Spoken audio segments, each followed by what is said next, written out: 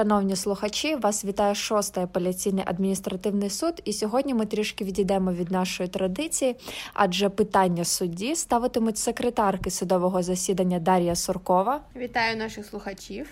І Юлія Король. Я також вітаю наших слухачів. Сьогодні будемо спілкуватися з суддею Андрієм Кучмою про розмежування таких понять, як представництво, самопредставництво. Обов'язково поговоримо про зміни до Конституції України, які відбулися у 2016 році. Яка ситуація з огляду на ці зміни склалася наразі? Та чи збереглося право звертатися до суду особисто? Також говоритимемо про різницю представництва фізичних і юридичних осіб та суб'єктів владних повноважень. Отже, розпочнемо.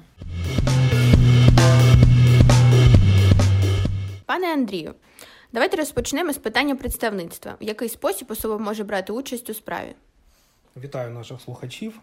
Представництво за своєю природою – це організаційне правовідношення, змістом якого є повноваження однієї особи представника діяти від імені і в інтересах іншої особи, яке виникає з договору, закону, акту органу публічної влади.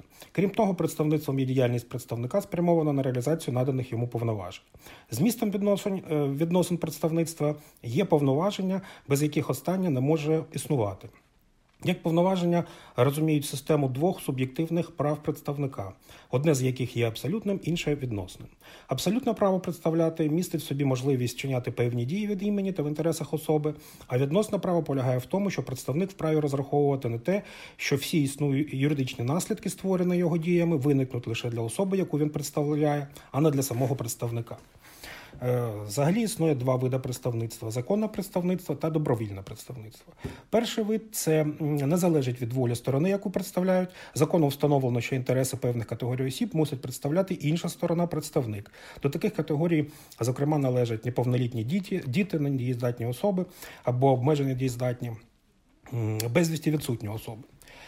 Добровільне представництво може здійснювати особа, яка має доручення, оформлене належним чином. У випадку, коли процесуальний захист здійснює адвокат, то він мусить мати ордер або договір на надання правової допомоги, відповідно. З 2016 року до Конституції України внесені зміни щодо представництва. Незважаючи на те, що 16-й рік далеко позаду, ця тема є досі актуальною. Які саме зміни відбулись? Основна зміна – це все ж таки склад представників. Законодавець в 2016 році визнав, що представництво має здійснюватися фахово. Обов'язково фахово, обов'язково певними конкретними особами, тобто адвокатами або прокурорами. В принципі, за певною юридичною навантаженістю це тотожні особи, оскільки вони є фахівцями в галузі права, мають відповідні ліцензії, тобто вони пройшли певну державну сертифікацію. Держава уповноважила і надала можливість займатися адвокатською діяльністю. Це особа самозайнята і тільки адвокатською діяльністю вправі займатися. І тоді в червні 2016 року внесли зміни до Конституції і встановили, що з 1 січня 2017 року в Верховному, з 1 січня 2018 року в апеляційних інстанціях і в судах першої інстанції з 1 січня 2019 року представництво здійснюється виключно адвокатами або прокурорами. Тобто станом на 1 січня 2020 року у нас мали фактично брати участь або адвокати, або прокурори в судових засіданнях всіх ланок судової системи. Разом із тим виникли труднощі, як кажуть, грудень на дворі, а хто знав, що зима прийде. Так і тут відбулося. Тобто з 1 січня ми отримали, що фактично інститут представництва органів державної влади і місцевого самоврядування залишився на тому самому рівні, який був і в 2016 році. Представники, довіреності, і почав вибудовуватись новий механізм, так зване самопредставництво. Коли представник наділений повними повноваженнями керівника органу, який він представляє. Для цього були розроблена і певна практика Верховним судом утворена, і відбулися певні зміни, були розроблені положення, інструкції, були внесені особи в державний реєстр, як особи, які мають право без довіреності представляти інтереси відповідного органу. Чи це є вірним? Це трошки, на мій погляд, трансформувало ті зміни, які були внесені в Конституцію. Тим не менше, це забезпечує доступ до правосуддя. Це суттєва проблема. Державні органи не наділені таким фінансуванням, щоб придбавати послуги адвокатів.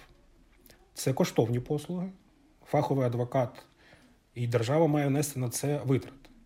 Звісно, якщо дивитись в повному контексті, це було б доцільно, тоді б не було пустих, скажімо так, справ, які є майже штучно утворені, коли особи юридичні або фізичні вимушені захищати себе від державних органів в судовий спосіб.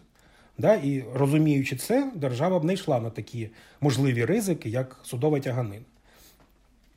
Коли, припустимо, орган податкова чи інше має у себе в штаті юридичний відділ, то чого, в принципі, і не посудитись? Які тут витрати?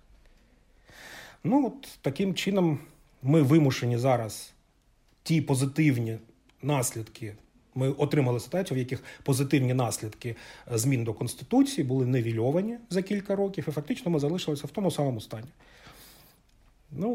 Якість тут питання таке. Чи залишилось право звертатися до суду особисто? Право звернутися до суду особисто, звісно, можуть і фізичні, і юридичні особи, і у них є для цього, у юридичних осіб, керівник або інший уповноважений орган. А фізична особа, звісно, самостійно може звертатись до суду. Разом із тим, є таке наполегливе прохання за можливості звертатися все ж таки через фахівців-адвокатів, які мають і таку фахову спеціалізацію по таких категорій спорів. Чи є винятки, коли особа представляє інтереси іншої за довіреністю і водночас вона не є адвокатом? Такі винятки в теперішній час, можливо, і є. Вони стосуються, як правило, таких малозначущих справ. Є законом визначений перелік малозначущих справ. Це справи, вони визначені Кодексом адміністративного судочинства, я не знаю, чи треба їх перелічити. Тим не менш, там дійсно в якийсь спосіб можуть виникати такі питання, коли особа представляє по довіреності. Хоча якийсь фільтр, мірило в даному випадку, він має існувати і не потрібно весь час застосовувати занадто формалізм. Є ті межі, в яких закон надає можливість представляти такі інтереси за довіреністю. І цим треба обмежитись і не вимагати від людей додаткового навантаження, додаткових витрат, додаткових проблем, а забезпечити уже якісний судовий розгляд на тих уповноважених представниках і учасниках справи, які, власно кажучи, і з'явилися і беруть участь. Так, давайте тоді наведемо приклади малозначних справ. Стаття 12, частина 6, містить перелік цих справ. Це прийняття громадян на публічну службу і проходження, звільнення з публічної служби. Окрім справ, яких позивачами є службові особи, які зазначені Законом України про запобігання корупції, займають відповідальне та особливо відповідальне становище. Оскарження бездіяльності суб'єкта владних повноважень або розпорядника інформації щодо розгляду звернень або запитів на інформацію. Оскарження фізичними особами рішень дій бездіяльності суб'єктів владних повноважень щодо обчислення, призначення, перерахунку, здійснення, надання, одержання пенсійних виплат, соціальних виплат непрацездатним громадянам, виплат за загальнообов'язковим державним соціальним страхуванням, виплата та пільг дітям війни, інших соціальних виплат, доплат, соціальних послуг, допомоги, захисту, пільг. Припинення за зверненням суб'єкта владних повноважень юридичної особи чи підприємницької діяльності фізичних осіб-підприємців у випадках, визначених законом, чи відміні державної реєстрації, припинення юридичних осіб або підприємців підприємницької діяльності, фізичних осіб-підприємців. Оскарження фізичними особами рішень дій чи бездіяльності суб'єкта владних повноважень щодо в'їзду-виїзду на тимчасово окуповану територію. Оскарження рішення суб'єкта владних повноважень, на підставі якого ним може бути заявлено вимогу про стягнення грошових коштів у сумі, що не перевищує 100 розмірів прожиткового мінімуму для працездатних осіб. стягнення грошових сум, що ґрунтуються на рішенні суб'єкта владних повноважень, щодо яких завершився встановлений цим кодексом строк оскарження. Оскарження нормативно-правових актів, які відтворюють зміст або прийняті на виконання нормативно-правового акту, визнаного судом протиправним і нечинним повністю або в окремій частині. Перебування іноземних осіб або осіб без громадянства на території України. Також типові справи і інші справи, в яких суд дійде висновку про їхню незначну складність за винятком справ, які не можуть бути розглянуті за правилами спрощеного провадження. Отже, відповідно до положень статті 131 з значком 2 Конституції України та частини 2 статті 16 КАС України з січня 2019 року представництво в судах всіх інстанцій як вид правничої допомоги здійснюється винятково адвокатами, крім зазначених вище випадків. В тих випадках правову допомогу можуть надавати інші фахівці в галузі права.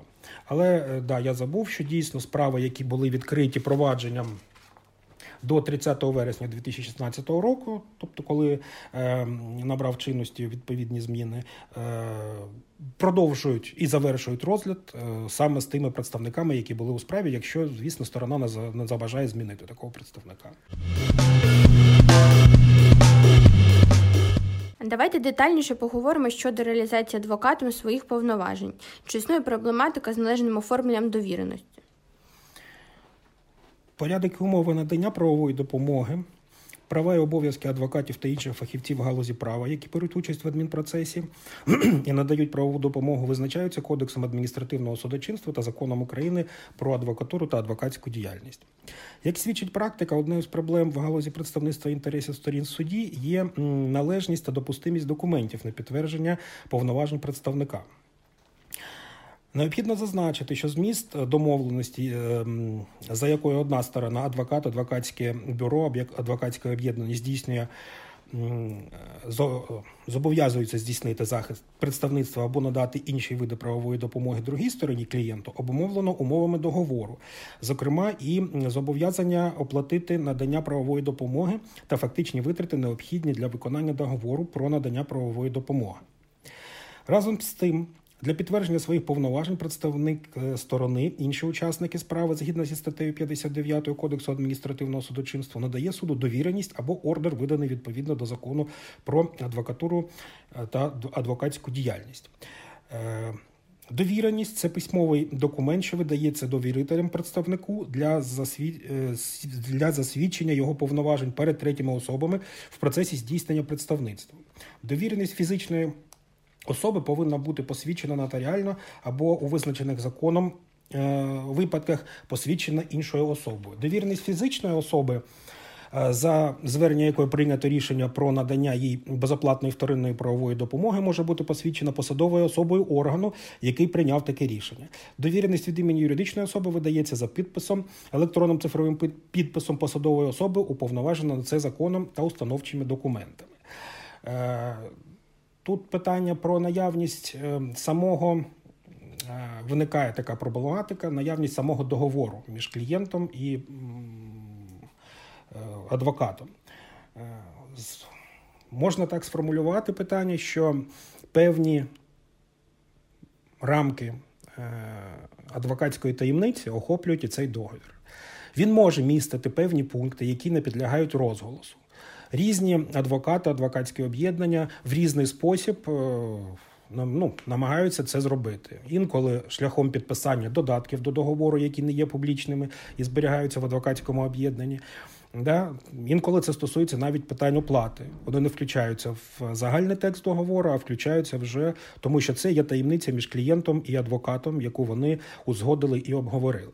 Тобто в даному випадку не завжди є доцільним вимагати договір на представництво інтересів. Хоча зазвичай адвокати його надають разом із довіреністю для підтвердження, що домовленість все ж таки існує, і це їм буде можливість в подальшому відшкодовувати витрати на правничу допомогу в разі, якщо рішення буде прийнято позитивно на користь сторони. Тим не менш, треба чітко усвідомлювати, що є певні межі повноважень, і якщо довіреність не містить жодних вилучень, застережень, то адвокат наділений всіми повністю правами сторони у процесі. Це так для того, щоб трошки розуміти формалізм, неформалізм і на що той договір може вплинути. Він впливає саме на те, що з договору можна побачити якісь вилучення з повноважень представника. Хоча зазвичай вони мають бути оговорені в довіреності. Чи існує проблематика з належним оформленням ордера? Ордер – це письмовий документ, що у випадках, встановленим законом про адвокатуру та адвокатську діяльність та іншими законами України, посвідчує повноваження адвоката на надання правової допомоги. Типову форму ордера затверджує Рада адвокатів України. Є певне положення про ордер на надання правової допомоги та порядок ведення реєстру ордерів, який передбачає порядок його оформлення. Що стосовно ордерів. Ордер у нас є, в принципі, простий документ, який підтверджує наявність повноважень представляти інтереси певного клієнта, юридичної або фізичної особи. Ордер зазвичай не містить ніяких застережень і додаткових умов. Ордер – це лише посвідчення таке, своєрідне посвідчення. Разом із тим, знов-таки виникає проблематика копії ордера. Да? Скільки ордерів має бути видано на ведення справи? Цілком зрозуміло, що на ведення справи видається один ордер, то і, відповідно, оригінал ордеру існує. І в даному випадку копії ордера, вони все одно будуть кимось завірятися. В даному випадку цілком доречно і зрозуміло, що їх може завірити як сам адвокат, так і адвокатське об'єднання, адвокатське бюро. В даному випадку будь-яка інша особа, в тому числі і суддя, не може завірити копію такого ордеру. Тобто, якщо буде оглянуто оригінал в судовому засіданні і в матеріали справи буде долучена копія, то тут її завіряє суддя, тому що пересвідчився, і для справи це будь-якому іншому надати копію таку, щоб вона мала силу, суддя вже не може. Рівно як не може і клієнт особисто завірити цей ордер, він не буде мати в даному випадку сили, оскільки ордер підтверджує саме повноваження адвоката.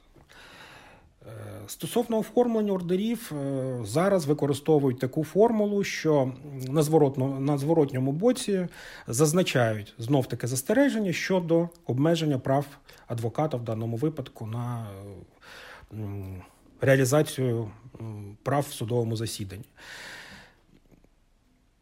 Наскільки це доречно? Це вже є стала практика.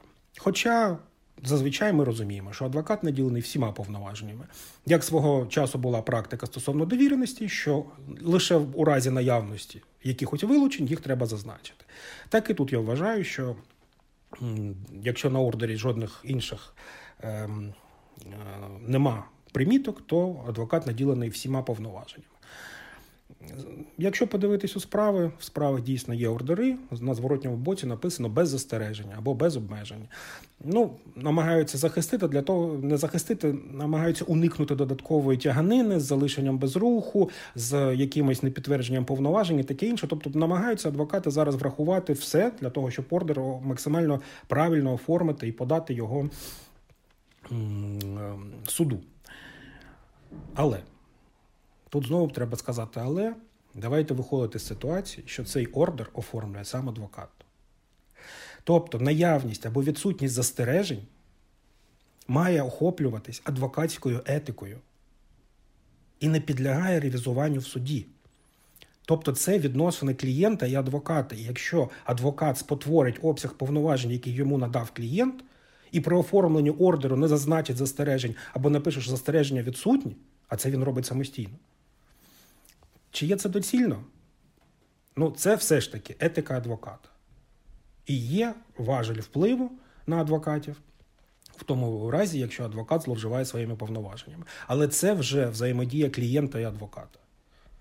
Тому не впевнений, що дуже потрібно на ордері додаткові якісь примітки робити. Тим паче, що Рада адвокатів і Національна асоціація адвокатури, вони жодним чином це не обумовлювали. І це вже хтось інший вигадав, але не вони. Вони вважали, що достатньо з їх важелями впливу і контролю адвокатів, достатньо просто такого прямого ордеру і все. Без повноважень, без узгоджень, без прав, без нічого. Тому така тут ситуація. Розкажіть, будь ласка, з якими типовими помилками в оформленні ордера чи довіреності ви стикнулись на своїй практиці? Перше, головне, це все ж таки неналежне оформлення копій документу. Зазвичай це дуже часто використовують документи, які дуже часто використовуються, да? І там уже форми і бланки, вони розроблені, вони сталі. Перша проблема все ж таки невірна особа завірила копію. Ми часто мали проблеми з податковими органами, коли сам представник завіряв свою довіреність. В чому виникла тут проблема? Ніхто не описав. Разом з тим виникла необхідність завіряти копію довіреності не самому представнику, а його або відповідно уповноваженій особі, або керівнику, який видавав цю довіреність. Це трохи було незрозуміло.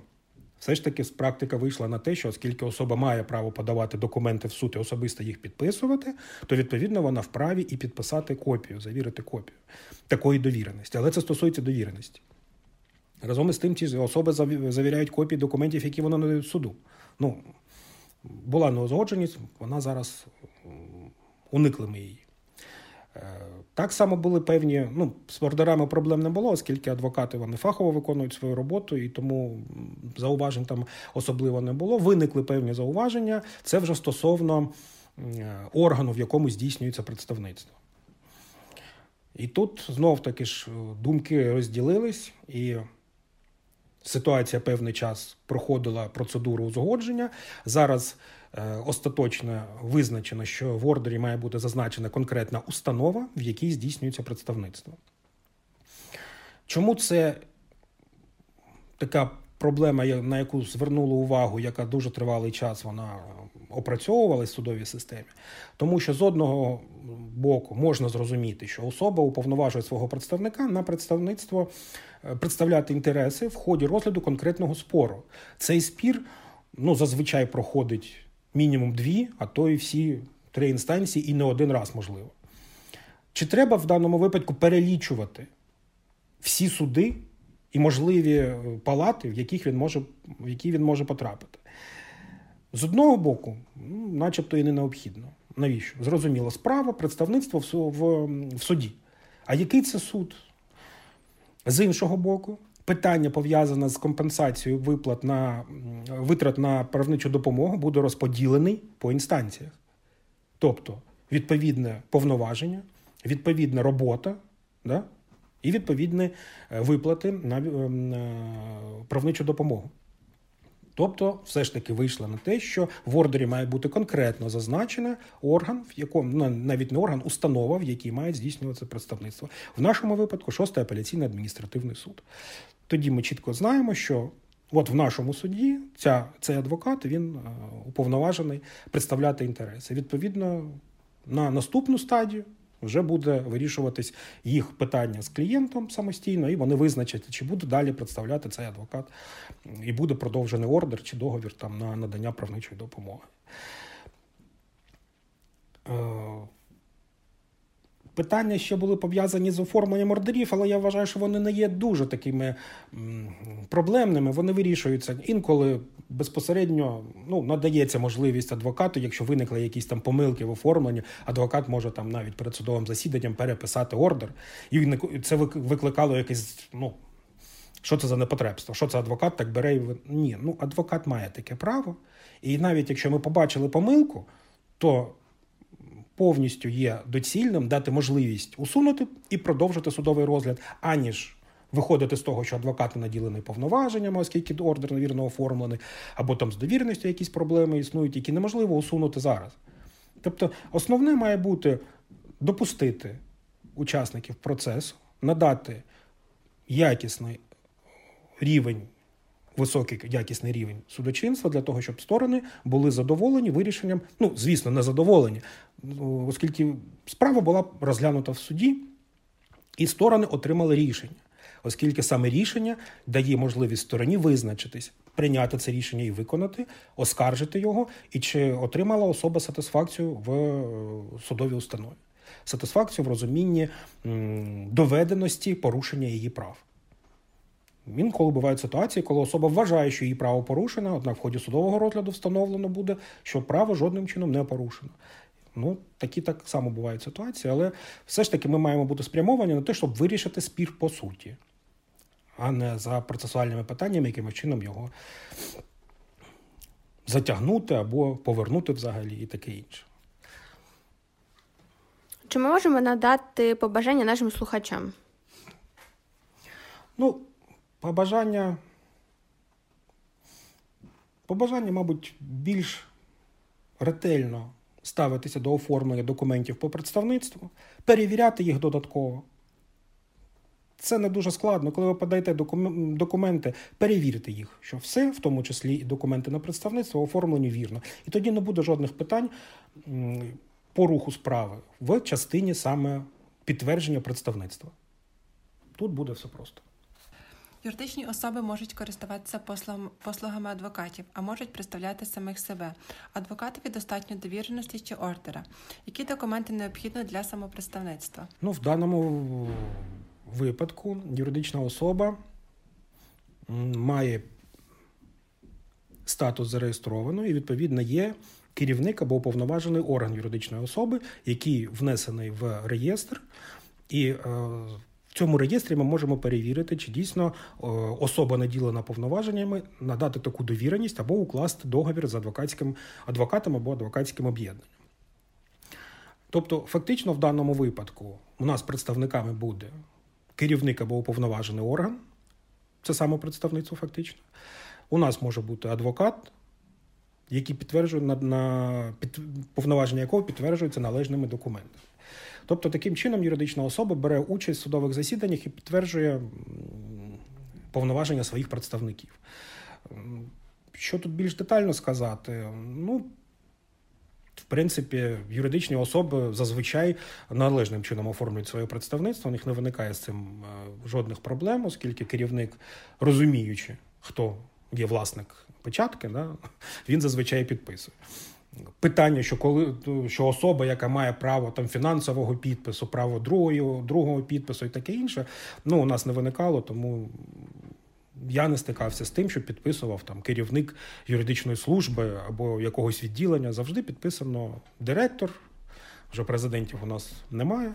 В певних асоціаціях є ще і президенти, але все ж таки перша особа підписує.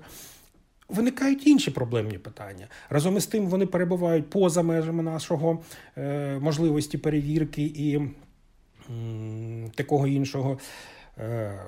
Коли ми бачимо, що підпис може не зовсім співпадає з підписами на інших документах. Але це виключно особисті думки, які ми не вправі якимось чином надавати їм оцінку. Ми не можемо казати, що це підпис не вчинений особисто, а це факсимільє. Ми не можемо це перевіряти. Це вже сторона і її внутрішня проблематика. Якщо хтось підроблює документ, довіреність, повноваження, це не стосується суду, суд те наділений, ми нічого не можемо зробити. У нас відсутні юридичні і процесуальні важелі для цього. Ми не можемо самостійно призначати експертизи, ми не можемо викликати сюди поліцію і таке інше. Саме, мені здається, що тут підпис трошки не відповідає. На довіреності і на договорі вони не відповідають між собою. Хоча дійсно бували такі ситуації. На це зауважується стороні, на це зауважується представникам, для того, щоб вони могли якимось чином відреагувати і щось зробити. В основному це все. Як щодо суб'єктів владних повноважень? З огляду на зміни 2016 року, які є проблеми з представництвом цих суб'єктів? Тут все трохи складніше. Від звичайної довіреності, умовно кажучи, минулого року до теперішнього часу ми подолали серйозний шлях. Виникли певні переліки документів, які мають бути подані для підтвердження повноважень представника. Перше, це все ж таки є самопредставництво, коли керівник представляє орган. Але якщо це не особисто керівник, то тоді це має бути уповноважена особа. І тут вже подається додаткові документи, накази про призначення на посаду, положення про відділи, посадові інструкції, витяги з реєстрів. Тобто ті документи, які дають можливість чітко визначитись, що дана особа, яка представляє орган влади самоврядування в судовому засіданні, вона перебуває на відповідній посаді з відповідними повноваженнями, в відповідному чи то структурному підрозділі, чи таке інше, да? І вона вправі в процесі представити цей орган влади в повній мірі. Зараз вже майже всі органи вжили заходів, і їх представники включені в реєстр як особи, які мають право представляти. Але ще бувають певні помилки, коли надають інструкцію, але на що її подавати? Там, положення про департамент. Департамент, нам-то на що? Там має бути чітко визначено представництво в судах. І яке представництво вчиняється? Представництво в порядку самопредставництва з внесенням в єдиний державний реєстр. Цього в положенні немає, але це положення нам надають. Я розумію, що так справу надавали документів і чудово. Але все ж таки тут вже проблематика ставлення самого представника і рівень його, скажімо так, підготовки. Наскільки він розуміє, що він має надати суду. Наскільки він розуміє, яким чином підтвердити. І коли ми надавали можливість, там певний час, відкладали засідання для того, щоб приведіть документи у відповідність, в інший спосіб взагалі у нас не буде представника. А ви ж заперечуєте, подаєте апеляційну скаргу або там наполягаєте на тому, щоб апеляційна скарга була залишена без задоволення. Надайте відповідні документи. Вже є рекомендації Верховного суду, вже чітко виписаний перелік документів. Замість цього ми отримали, що жоден представник не намагався нічого зробити. Він просто перекладав, інший набір документів зібрав. А коли конкретне питання стає, на підставі чого ви з'явились до суду? А у нас там позовне провадження. В положенні записано. До чого позовне провадження і представництво інтересів? До вашого, може, і департаменту або відділу надано повноваження щодо там позовного провадження. Готувати позови, а ходити в засідання буде ваш керівник. Зараз вже більш-менш сформувалося, вивірили і внесли зміни до реєстрів. Це значне навантаження. Оскільки працівники і кадровий резерв в державних органах, він такий не дуже стабільний. Працівники департаментів часто звільняються. Треба ж таки буде вносити зміни. Це реєстраційні зміни. Вони і час займають, і коштують. Для чого було це все утворювати, не зовсім зрозуміло. Ми повертаємося до нашого початку, коли було зроблено хороший, чіткий, вірний крок. Представляють дві категорії. Адвокати і прокурори. Якщо державу представляє адвокат або прокурор, держава буде чітко розуміти, буде мати фахову, якісну юридичний захист. Держава буде розуміти, де відбувається порушення прав. Коли прокурор приходить і каже, що в даному випадку порушення прав нема, держава підтверджує, що ніхто нічого не порушив. Зачекайте, це ж інший зовсім рівень розгляду. А у нас зараз проблема з участю прокурорів взагалі виникає. Оскільки прокурор лише в певних випадках може брати. Хоча Конституція чітко сказала – представляти інтереси держави. Чому у нас всі зважають на кримінальний процес, і чітко там тільки може бути адвокат і прокурор. Тобто два фахівця, вони по різні боки і між собою проводять вирішення і доведення провини. А що в адміністративному процесі не так? У нас в адміністративному процесі звинувачують державу. То хто має захищати державу? В даному випадку прокурор. І було б цілком зрозуміло. І тоді прокуратура бачила б системність порушень певних, що вони існують в схемах. І, можливо, в даному випадку відбулося б більш таке динамічне і якісне трансформування вже державних органів, коли є судово підтверджені системні порушення і не поодинокі, а ті, які повторюються. Разом із тим їх ніхто не усуває, оскільки відсутній, скажімо так, єдиний представник. Ця проблематика виникла у нас самозайнятими особами по ЄСВ. Коли їм, як фізичним особам-підприємцям сказали сплачувати ЄСВ, і як самозайнятим особам сплачувати ЄСВ. Тобто двічі.